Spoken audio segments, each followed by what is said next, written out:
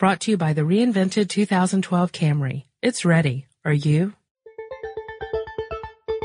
Get in touch with technology with Tech Stuff from HowStuffWorks.com.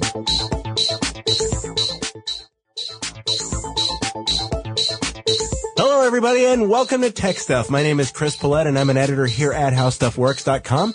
Sitting across from me, as usual, is senior writer Jonathan Strickland. Hey there. All right, then. And today we're going to start off the way we've started off several podcasts recently, with a little listener mail. Yeah. And this listener mail comes from Crystal. Crystal says, augmented reality. What in the world is it? Thank you, Crystal, for that very concise listener mail. She probably figured you'd make up another paragraph or so. Yeah. Considering we've received some novellas recently. Yeah, that's true. They've been excellent, guys. We love them. Don't take that as a dig, because I think that's awesome that you guys take so much effort to write us listener mail. And Crystal, that's awesome that you were able to sum it up in one sentence. Long or short, we love the listener mail. Yeah, you're all awesome. So anyway. Augmented reality. Augmented reality. What in the world is it? You know what? I didn't really know either. I knew just the barest minimum of what it was. Yeah, we can give you like the bird's eye definition of augmented reality. The real idea here is that you are overlaying some sort of information on top of our perception of the world around us in real time. Yes, we're not talking about virtual reality in which you replace the real reality with a virtual substitute and, see if your coffee drinkers can tell the difference. Right. But the worlds of augmented reality and virtual reality do have a lot of overlap. There's a lot of technology that belongs in both realms, including things like head-mounted displays often are used in both augmented reality and virtual reality applications. Yes, except in virtual reality, the glasses that you wear you don't really actually see anything but this virtual world. Right. And in augmented reality, you do see the virtual world with other information layered on top of it. You mean the real world? I'm sorry. You're right. You see the real world with other information layered on top of it. Right. If it were the virtual world with other information layered on top of it, it would be augmented virtual reality. Ooh, can we invent that? Patent pending. All right. No one else out there grab it. That's us. All us. Yes. So augmented reality, ideally what you would have is some sort of system where you could look at, say, a building, and you would have information pop up that might give you things like the address of the building that you're looking at, any businesses that are located within that building. If, for example, you were looking at a restaurant, you might see reviews pop up. And you could see what kind of food that restaurant serves without having to actually go up there and look at a menu. Or if they had really poor reviews, then you could think, oh, well, let's just skip that and find something else. That's just a very basic application. There are unlimited applications for augmented reality. Sure. It's not, you could use it for something like that. You can use it for business purposes. Maybe you're on a business trip and you need information like that. Sad to say, you could also use it for military purposes. Actually, the military is already using this technology. It's in a lot of visor displays for jet pilots, for example, so that they are coupling the helmet technology with augmented reality so that you can do things like track other aircraft. You can look at targets, things like that. Like a heads-up display. Yes, an HUD. Yeah. Heads-up display. They've actually had that for quite some time. Yeah, it's been around for a while. Now, that's not unusual. Just like virtual reality, augmented reality has a lot to owe the military establishment.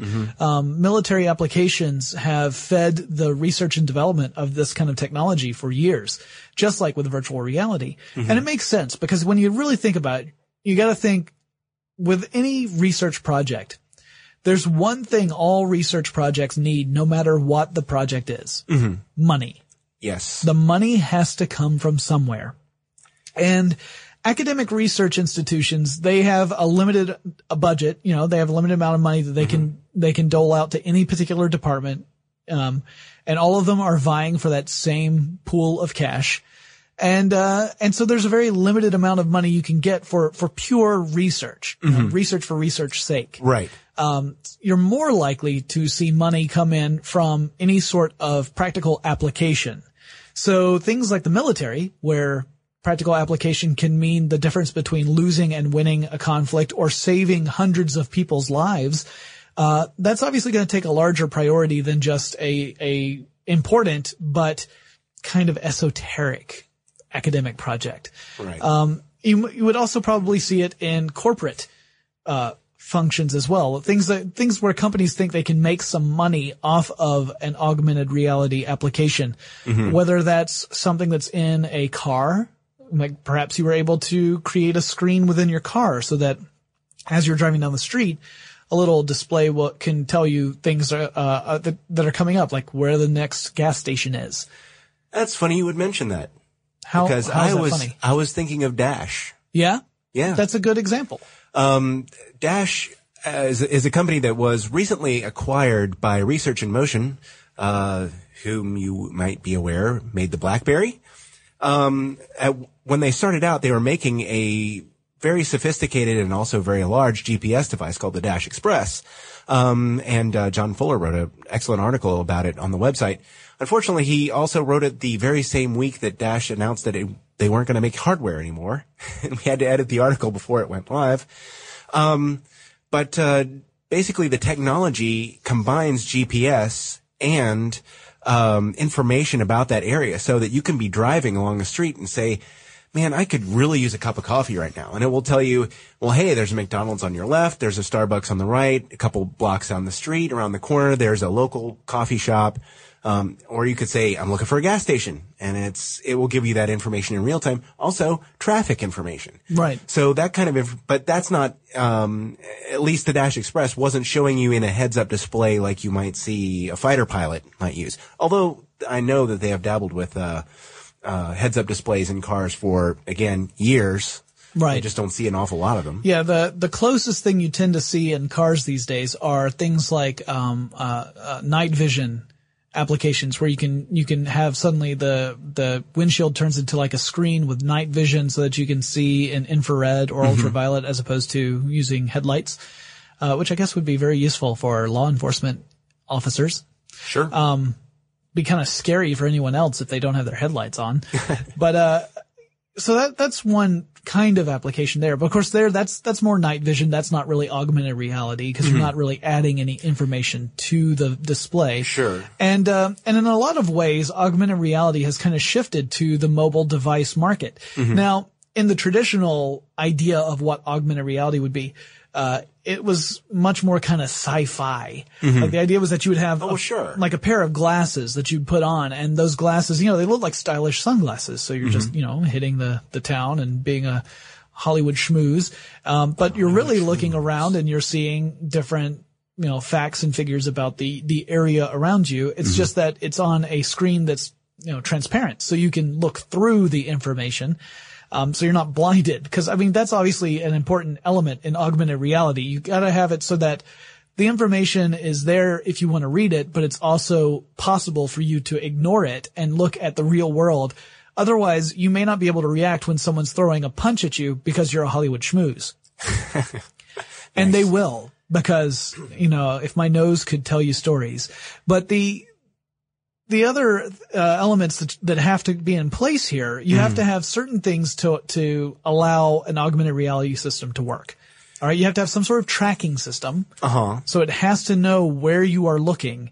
Otherwise, it can't display the relevant information. Right. It has to have some sort of video feed or graphics generation so that it can create the things that you're going to be looking at. And it has to have some sort of database of information to draw upon to populate the fields. So when you're looking around, it's actually giving you information you need. Yeah. So you don't actually need a sophisticated piece of eyewear to do this with, or a camera on top of your head. No, although you could do that. And early systems, and some, I imagine, quite expensive systems do have that. Yeah, if you look at early augmented reality systems, they tend to look like really big rigs with a huge head-mounted display, and it's meant to be portable because it doesn't do you much good to have a fixed augmented reality station. You can't, you just be able to look at the stuff that's immediately around you, and that's it. But the problem is that, carrying all that around, the power supply, all the cables and everything, it's not the easiest thing in the world to do. Yeah. So the mobile device market really makes a lot more sense to me. For one thing, it takes away that fear that suddenly you're gonna, be focusing on the information in your glasses as opposed to the oncoming car.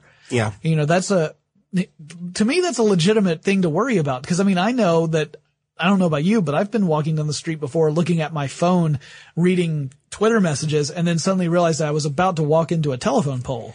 Yeah, there is actually an iPhone application that uses the camera on the other side of the phone, and it will show you what's on the other side of your phone as you are working on it. Now, this is a problem for me because I have an iPod Touch, which has no camera. Right. So you're still blind. Stuck. Yeah. Now, so the nice thing about the mobile devices is that you can take one element completely out of the whole augmented reality issue, which is the idea that you no longer necessarily need that camera. Mm-hmm. You don't need something to be able to look through because you're able to easily, set the mobile device to the side and look around yourself. What you do need is something that tells the device where it is and how it's oriented. So it has to have some sort of accelerometer so it knows which way it's facing. It has to, or which way it's, facing in the sense of, is it portrait or landscape mode? You have to have some sort of GPS system so it knows the geographic location, and you need some sort of compass, really, to know which direction you're facing at any given time. This is starting to sound like something I'm sort of familiar with, actually. How so? Basically the smartphone that most people have in their pockets these days. The HTC G1? Yes, the HTC G1 does have a compass, GPS, and accelerometer. And the iPhone has these things. That also has. And I'm willing to bet, without seeing a whole lot of additional detail, that RIM might have a reason for wanting to acquire Dash. Yeah. Yeah, the iPhone 3, we should say, has the compass. Yes, that's true. So, but more and more smartphones are starting to have these things built in. And, you may already have the makings of at least a basic augmented reality in your pocket right now. Wow. Well, you happen to, but yeah, I do. I don't. So, there's actually an application right now for the iPhone that you can get that uses an augmented reality application. Well, I think there are many that there's several. Do, but there's one that made the news recently. Right, but they do it in varying degrees. Right. The one I'm talking about is Yelp. And And the interesting thing to me is that the augmented reality function was a hidden feature. Huh. It wasn't designed, if you were just using Yelp normally, you wouldn't even know necessarily that it was working. So let's say you've got Yelp and you're walking down the street and then you shake your phone 3 times while Yelp is running. It'll activate a secret feature called Monocle.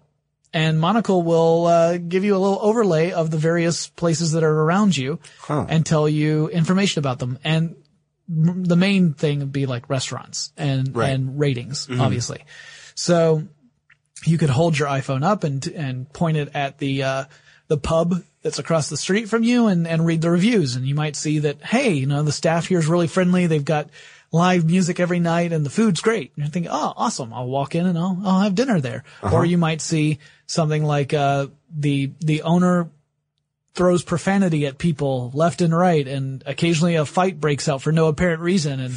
And there's a honky tonk piano player who's missing some teeth and an eye. And you think, you know what? That doesn't sound like what I want to do tonight. Or maybe you're thinking, hey, that sounds exactly what I want to do tonight. But the point being that the application lets you make those kind of decisions. Right. Now, that's just, again, another very basic form of augmented reality. And it also blends in well with your theory, your conspiracy theory about the iPhone and how they're just encouraging people to make applications that suggest you should shake it. So that you will throw it across the room, break it, and buy a new one. I call it the Wii phenomenon. The Wiimote phenomenon, where, you're shaking the phone with all your might because you really want this thing to give you, work. Yeah. And the next thing you know, you've just tossed it 30 feet and then it explodes, as we have seen. iPhones and iPods can explode if put under incredible pressure. Apple says that's not their fault. Yes, they say it's because of incredible pressure. It's not in that a case, I'm design about flaw. to explode. It's just we're both about to explode. We're both under incredible pressure. No, so that is part of my conspiracy theory that Apple, or at least some application developers, possibly in league with Apple, are trying to destroy iPhones left and right, so you have to go out and buy another one. Or iPod Touches either. We should totally do a tech conspiracy theories podcast. We've talked about that. We actually have it on the list. Tech conspiracies is on our list of topics to cover. We just haven't hit it yet. So if any of you really want to hear a tech conspiracy podcast, write us and let us know, and we'll bump that up the list. Think of a couple more than the two that we already have. Like the ones that we're inventing as we go along. Yeah. Mm-hmm. Yeah, maybe some that actually have exist. other people believing them besides us. I mean, we might have convinced some people today. Let's get back to augmented reality. We talk about a rat hole. Actually, there are other applications that I can think of. Sure. Around here is one of them. There are some that basically will use your information. Even iPod users can find it because it will use your Wi-Fi information to get a rough idea of where you are, and then it can kind of tell what's going on and say, well, if you're looking for a restaurant around here, here's a place you can go. If you're looking for shopping, it doesn't overlay information like augmented reality, like we've been talking about, does. But it does give you perspective on what's around you, and that does make a difference. It does augment reality in some capacity, just not as thoroughly as it's not as thoroughly immersive as the other option. Right. And just down the street from us, there's the Georgia Tech Augmented Environments Laboratory.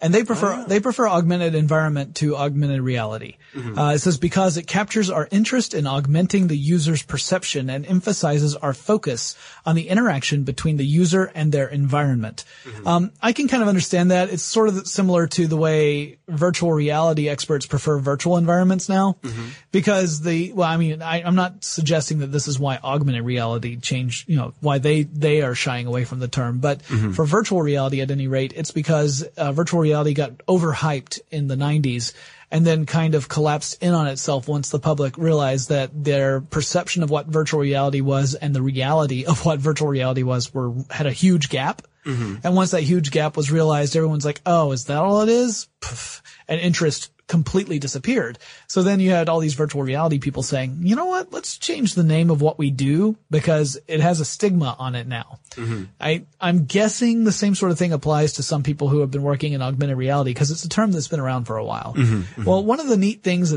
one of the projects they had that I'm actually really curious about was for Oakland Cemetery's Sunday in the Park event. Uh-huh. Now, Oakland Cemetery is a historic cemetery in Atlanta, Georgia, which is where we are.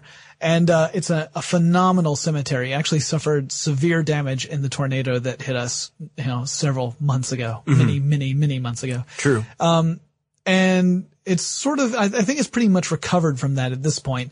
But they had a Sunday in the Park event where some of the people from the Augmented Environment Lab showed up and had a Voices of Oakland project where it was an audio-only augmented reality experience where you would tour the cemetery and hear stories by a ghost. Wow. So as you move through the cemetery, the appropriate audio would play on its own. Mm-hmm. And I'm thinking, this is brilliant.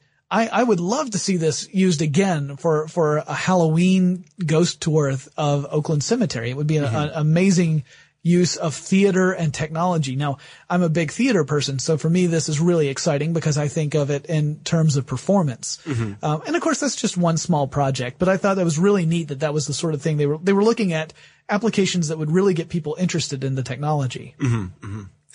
That's true. I mean, it's just going to be, I think it's going to be one of those things that, in fiction, it's going to be a big to do. You're going to see it on TV and in the movies and it's going to be all high tech and stuff. But in reality, it's going to just trickle out piece by piece until it can become more affordable. Yeah. You kind of see it. Carry the technology because I don't think people are going to want to walk around with, special glasses and a big camera on top of their heads. Yeah, the way it's usually shown in television is not with special glasses or anything, but it's always like holograms and things like that. Things that are, we're still many, many years away from perfecting the technology necessary to get even the most basic form of what they're showing as being commonplace in television. Mm-hmm. Mm-hmm. But that's TV for you. You know, I mean, you gotta take some liberties. If you were to show the real augmented reality as it stands now, I think a lot of people would just be bored. Well, all right then. Kind of like you are. Yeah, well, no, I'm not bored. I just, I don't really have anything else to add. Okay, well then I guess that moves us on to our segment of listener mail. Now this listener mail was sent to us from someone who signed it as London. Now I could the whole city? Possibly. If so, they are very verbose. I could say the name that was on the email, but I'm not gonna, because it wasn't in the actual signature, so I'm just gonna call this person London. This girl, Lady London, I guess. Okay. Because she refers to herself as a lassie at one point. Now, London wrote us a very long and thoughtful response to our podcast on video game systems. And I'm just gonna read a section of it, because if I were to do the full letter, it would be a podcast all on its own. Uh-huh. When I was a wee lassie of 17, all my friends had great computers and systems. It was 1997 and my top-level console was a first-generation Nintendo and the old Atari I had from my nanny's house. Now I guess I make up for my childhood poverty with the fact that I have a top-of-the-line Alienware computer and each of the 3 consoles out at the moment, the Wii, Xbox 360, PS3. Listening to your podcast, I reflected on what I use each system for and thought maybe this would help you too since you were thinking of getting another system. So I thought I'd share this because our listeners may be thinking the same thing. Right. The Xbox's primary use in our house is as a media center. While the PS3 has the same media center capabilities, the UI and general usability isn't nearly as good. I personally despise the Xbox controller, and in my opinion, no self-respecting gamer can play a fighting game properly on that system. The only game I regularly play on the Xbox at the moment is Geometry Wars Evolved 2, and sometimes a rousing game of Uno. I'll skip around a little bit. The PS3 I didn't purchase till earlier this year after the price drop. The reason I ended up getting it is because it is one of the best Blu-ray players on the market. I was a little hesitant because of the lack of backwards compatibility, but I ended up keeping my PS2 and just putting it in the bedroom. Turns out I pretty much never used the PS2. Skipping around a little bit more. Down to the Wii. Excuse me while I turn some pages. The Wii we originally got mainly for Wii Sports, Mario Kart, and Rock Band. While they are fun games, I now own Rock Band World Tour for the PS3. Should that itch strike, and I found that now I've got a 360 and PS3, the Wii sits silently and patiently off to the side. I can't honestly remember the last time I turned it on. I do think the Wii is ideal for noob gamers such as my mother, who still two-finger types. I don't mean that negatively, just as a fact of the matter. First-person shooters should always, in my opinion, be played on a computer. Keyboard plus mouse for life. By the way, a while back I tried to download the Windows 7 preview podcast, yada yada yada, everything's mixed up. We are working on that. I want to respond a little bit to London here. First of all, I really enjoy your city. But second of all, first, the Xbox controller, you know, she said she hated it. Right. I love the Xbox controller. I hate the PlayStation controller. I have very long fingers and my hands are cramped when I use a PlayStation controller. I love the PlayStation controller. No, after playing for half an hour, my hands feel like they're going to fall off. It's just too small. I like the Xbox controller. That'd be a little gory. I like the second generation original Xbox controller. Are you following me? Yeah. The Xbox controller that came out with the very first Xboxes, that was almost as big as the console. True. That was a little too big even for me. But the one that came out, like a balloon. It was enormous. The one that came out after that, I loved. It was the perfect size for my hands. Now you're not picky or anything, are you? I'm a little. But so is she. So she also mentioned that first-person shooters should always be played on a computer. Mm-hmm. I have to disagree on that one as well. And the reason for that is that if you're using a mouse and a keyboard, most of the time you're using the mouse with your right hand and you're using that to aim your weapon, mm-hmm. and you're using your left hand to move your character around, to strafe, to move forward, backwards, jump, all that kind of stuff. I'm left-handed. I have never been able to use a left-handed mouse because I've just always had computers that had the right-handed mouse, so I've been stuck using right-handed mouse. Which means I can't aim very well. I don't have that precision with my right hand. So it's very. That's why we don't call you Deadeye. You're right. Yeah. I'm not the person to hand a sniper rifle to in a game on a computer.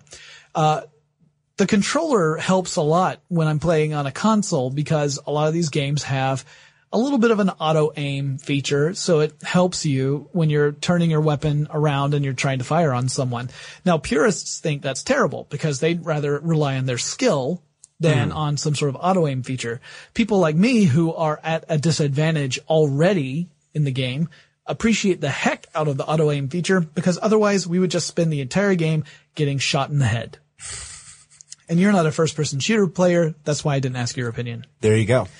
So I do like those specialized controllers too.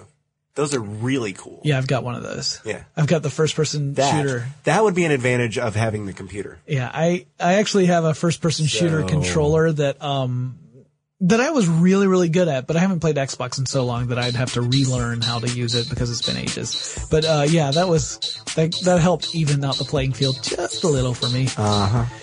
Well, thank you so much, London, for sending that email. And I know I did cut quite a bit out, but I did read the whole thing, and I greatly appreciate it. And if any of you want to write us, please do. Our email address is techstuff@howstuffworks.com. If you want to learn more about augmented reality, we have an article about how it will work because we're thinking more about the traditional lines, and you never know what else might pop up about various iPhone apps. You can find all that at howstuffworks.com. Crispy and I will talk to you again really soon. For more on this and thousands of other topics, visit howstuffworks.com. And be sure to check out the new Tech Stuff blog, now on the How Stuff Works homepage.